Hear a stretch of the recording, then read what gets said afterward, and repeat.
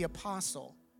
It was anyone who said yes to the Lord and was a disciple would carry the message that Jesus is alive. So we spent a lot of time really just working through the first known Apostles' Creed. And that the Apostles' Creed was written to help keep people aligned in such a way that people wouldn't be able to come and steal or take away the reality that Jesus is alive. Let me read the creed to you. Some of you have heard it last 10 weeks, but I'm just going to read it to everybody here. I believe in God, the Father Almighty, maker of heaven and earth, and in Christ Jesus, his only Son, our Lord, who was born of the Holy Spirit and the Virgin Mary, was crucified under Pontius Pilate and was buried. On the third day, rose from the dead, ascended into heaven, sits at the right hand of the Father, from whence he shall come to judge the living and the dead, and in the Holy Spirit, the Holy Catholic Church, the remission of sins, the resurrection of the flesh, and life everlasting. Amen. So today, imagine this, on Resurrection Sunday, we're going to finish with this confession. The confession that finishes the creed. That I believe, and I pray you believe, in the resurrection of the flesh and life everlasting. Just say those words, and life everlasting. Now close your eyes and say those words again, and life everlasting. What pictures begin to fill your mind's eye when you think about life everlasting? I think some of the pictures may be shattered a little bit today, realigned a little bit today, but that's an incredible promise. In Romans chapter 6, Paul writes these words, "For when you were slaves of sin, you were free in regard to righteousness. But what fruit were you getting at that time from the things of which you are now ashamed? For the end of those things is death." Say that word, death. "But now that you have been set free from sin and have become slaves of God, the fruit you get leads to sanctification, and its end, eternal life. For the wages of sin is death, but the free gift of God is eternal life in Christ Jesus our Lord." Now let me just reference a part of this scripture that is very important to get. Everybody that has ever lived is going to live forever. They're going to live, some are going to live forever in Christ, and some are going to live outside of Christ. Inside of Christ, you have life. Outside of Christ, you have death. Inside of Christ, you have joy. Outside of Christ, you have torment. And so when Paul is saying this, it's important to understand that it's not eternal life that's the gift. It's eternal life in Christ Jesus. There's the gift. And so what I want to do is I want to break the scripture down in 3 areas this morning. I want us to really start by looking at the devastation, and then I want to look at the demonstration, and then I want to talk a little bit about the destination. But the devastation that Paul is referencing in this portion of scripture is that people live their life and they ultimately lose it. This is devastating. It's devastating because there are people that work tremendously hard at building a life. You may be a person that works yourself to the bone to build a life. But this life that we live in and by itself, outside of Christ Jesus, will be lost. I'm glad my flesh will be lost because I'm ready for a new one already. But that's only the flesh. Sin, ultimately, is what brings death to us the first time. Sin is just very simply missing the mark. It's doing something that is wrong. And the moment you do something wrong in your life for the very first time, you die. Now, it's not that you stop breathing. It's not that you stop smelling or hearing. But now you've been disconnected. You've been removed from life itself. What happens so often, so you notice Paul said those words that you are a slave to sin. You become a slave to sin not because you just did one thing wrong. But the Bible uses two words. It uses the word sin and it uses the word iniquity. Now, if I think about it this way, have you ever been out going hiking or doing something and you step in an area of dirt that is wet and it's really muddy? Have you ever done that? And you lift your foot and all of a sudden there is mud all over your shoe. What do? You do everything you can to get rid of it. You slide your feet, whatever you do, trying to get rid of the mud. Well, when we sin, it's a little bit like looking at that muddy dirt and taking a step in it. And you get this on your foot. But when the Bible talks about iniquity, this is where you become a slave to it. Because you keep stepping into that mud so much that you get used to all the mud on your feet. And you stop trying to get rid of it. Now, if you look around, you see people who are doing everything they can to make the best of walking around life with muddy feet. They use money, they use sex, they use drugs, they use relationship after relationship after relationship, and all they're doing is walking around with this proverbial mud on their feet. Because what iniquity is just crookedness, this inability to walk and live straight. And so what happens is that our world is set up in such a way that if you were to go online, you could find something called the Quality of Life Index. This is where man has come up with a formula to make sure that we are walking around with mud on our feet in a way that at least is comfortable. Some of the things that they put on this Quality of Life Index is education. Because certainly, if you get educated enough, you're going to be able to get that mud off. But yet, if you know educated people that live a sinful life, you go, yeah, they're still really crooked. Nobody ever got better by education. They also say that prosperity is part of this Quality of Life Index. And nobody ever made enough money to actually get to the place where they weren't walking and living a crooked lifestyle. But they also call health a quality of life, and they talk about our way of living and our connectivity. And not that these things are bad, but it's important to understand that it's devastating when you think that that's all there is. If you're living in such a way that everything lines up to your Quality of Life Index based on what man has said, you are missing the mark. Because ultimately, you could live it for 60, 70, 80, 90 years. But the fact is you're going to leave it. And they've got ways for you to leave it for others. I mean, go out and make sure you have a living trust and that's a good and wise thing to do, but it is understanding a reality that you don't get to take it with you. And so people end up living this false hope.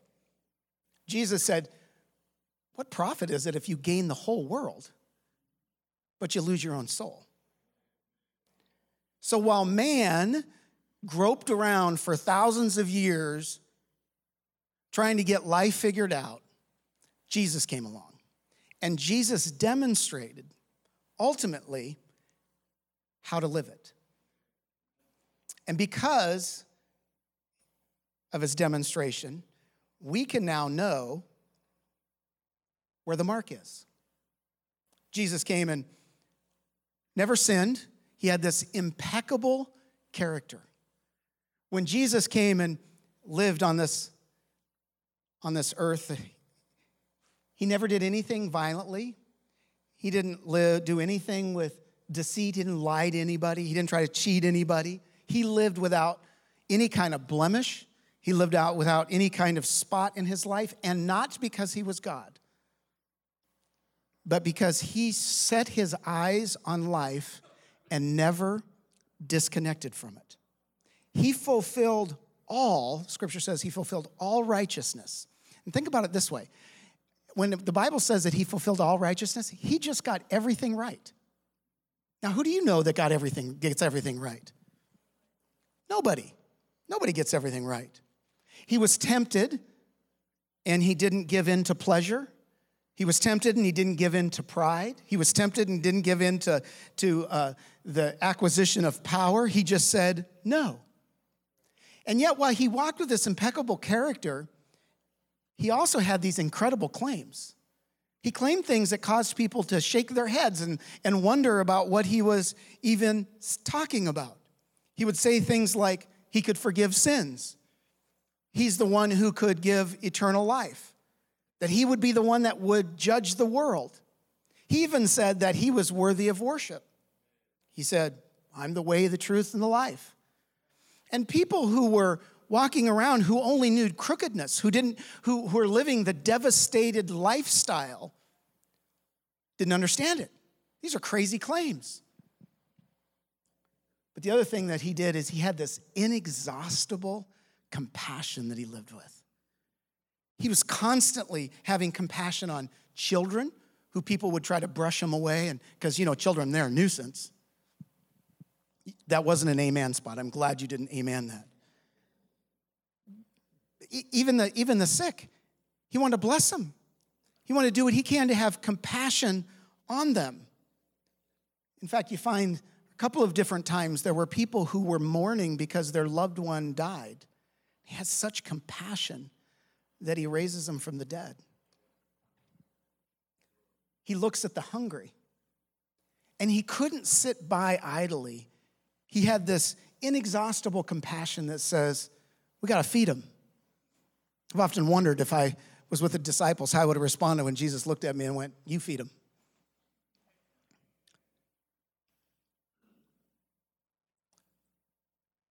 But he also had this incomparable love.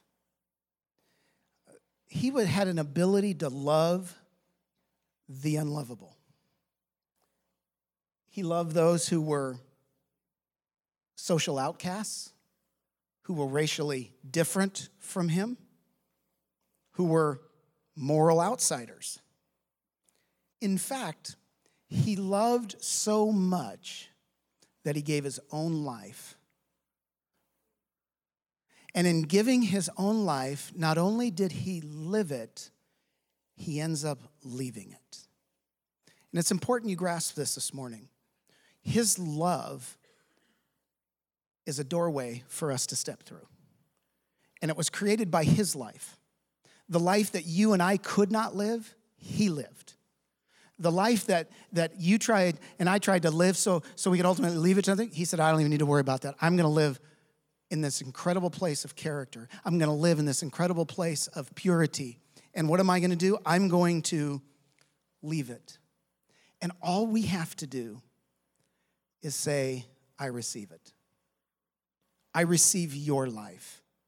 And when we receive his life, there's this exchange that happens. This exchange of my old way of life for his new old way of life. Now, some religious people, you need to hear this, whether you're in the room or you're online. You need to hear this, very important. You need to stop trying to give God your best and exchange it for Jesus' best. He is way better. The Christian life, the life that ultimately is constantly moving toward Jesus, is a life of exchange. We exchange our old life for his life. So that means you exchange your corruptible character for his incorruptible character. That means that you exchange your falsehoods for his incredible claims. Means that you exchange your human acts of kindness for his inexhaustible compassion. And it means you exchange human love for incomparable love. Why do we do that? Because we don't want to live a devastating life.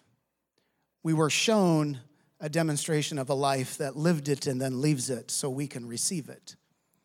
And then we go, we have a destination now. We have a destination. We're going someplace.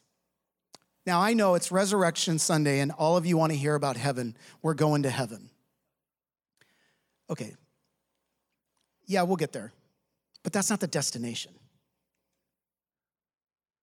If you live the Christian life for heaven, you are missing it.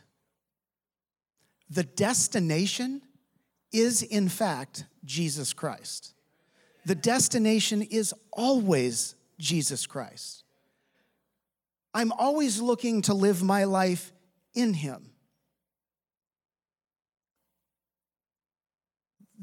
You know, this is a little, if you've not experienced this, you won't fully understand it. We got to pray that the Lord reveals it to your heart. But when Jesus is your destination, what you find is that everywhere you go, everything you do, you're finding this joy and you're finding this place of satisfaction and completeness because you're not doing it outside of Jesus Christ. You're doing it right in the middle of him. And so the joy that you experience, you find you want more and more and more. And so what you find is that on the inside, you know, wait a minute, I'm only getting started.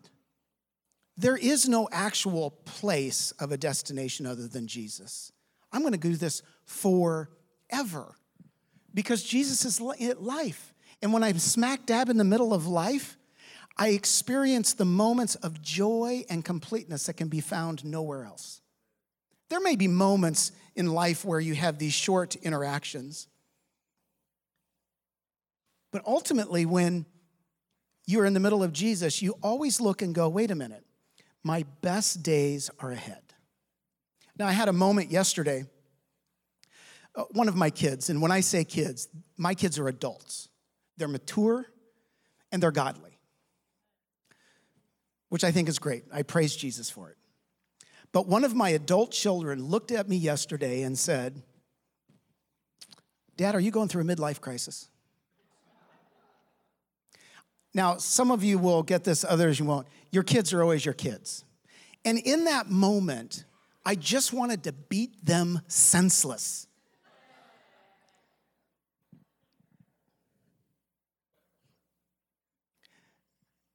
It caused me pause. I went, I don't think I'm going through a midlife crisis. Some of you are going, how do you get to that point? I stopped and went, okay, Lord, here's what I know here, and I know here, that I'm going toward you always. And I don't know what midlife crisis looks like in eternity.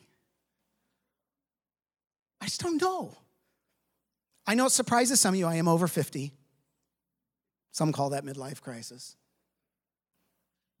I could just feel the shock in the room.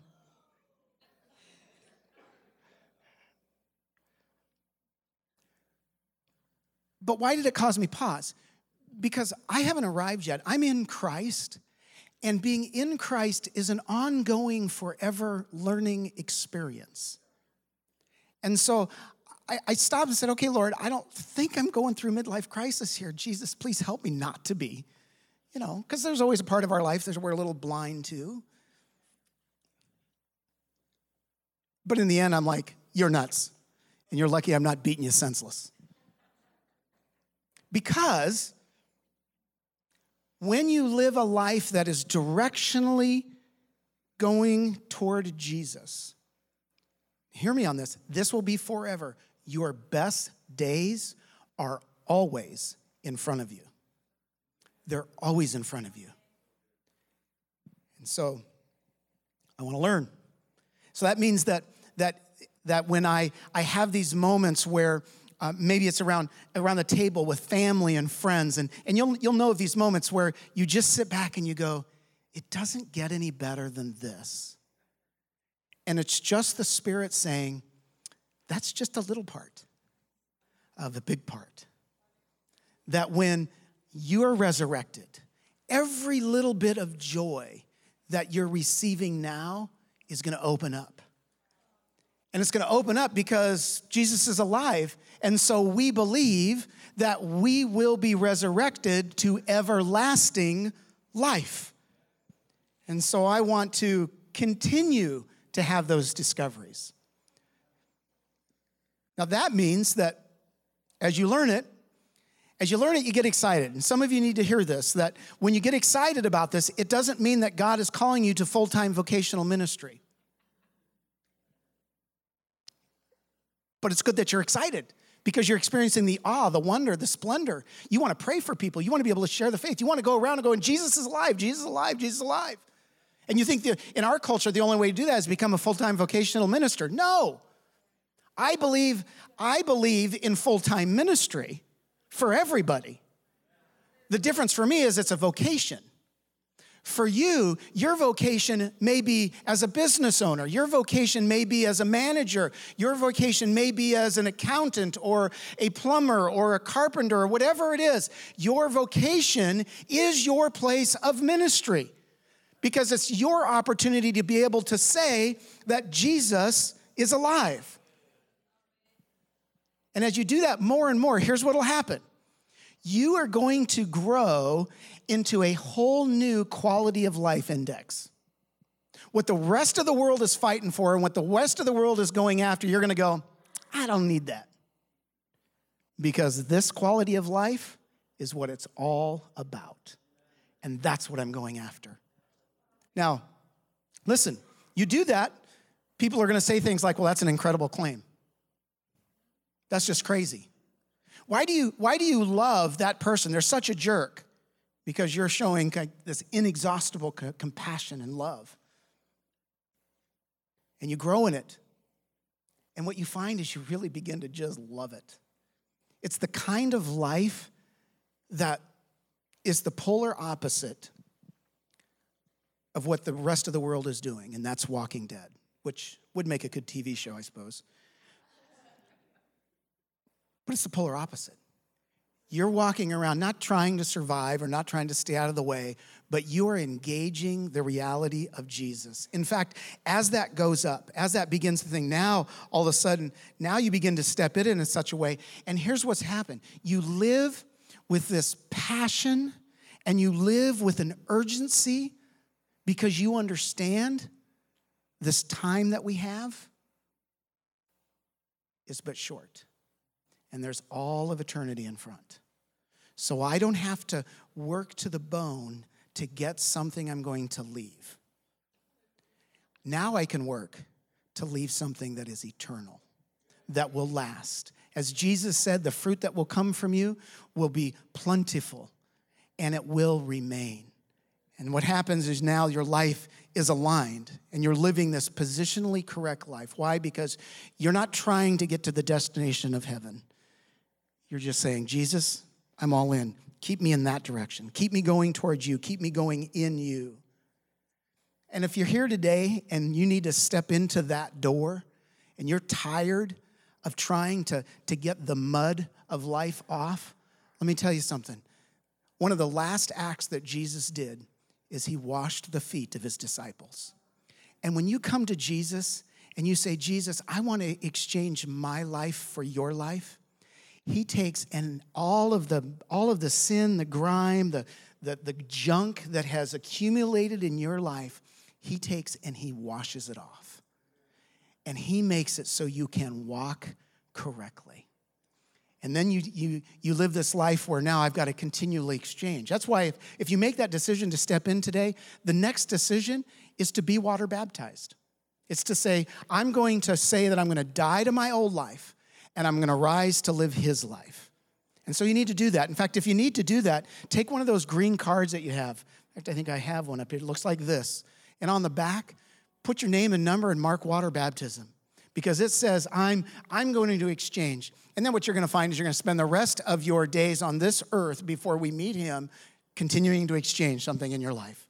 Because you continue to learn, I got to exchange that, I got to exchange that, I'm going to exchange that, I'm going to exchange that. And you grow in this incredible love for it. But here's how I really believe the Lord wants to finish today.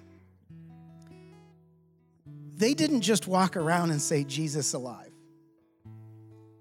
Because if I was to say, get up to you today and say, maybe this will good for about 3/4 of you, Elvis is alive. Okay, some of you saw him in Vegas. I get that. Really wasn't him. Ultimately, if I said Elvis is alive, you would want proof. You would want proof that that person is actually living. So it wasn't that they just went around and said, Jesus is alive. They were ready to respond to anyone who said, prove it. And they proved it through the power of the Holy Spirit as they prayed for the sick, as they looked at those who were without and they gave. And they sought every opportunity to prove that Jesus was alive and active in the world. And what people found was that Christianity was not an intellectual experience, but an actual relational experience. And I believe that some of you need to experience that this morning.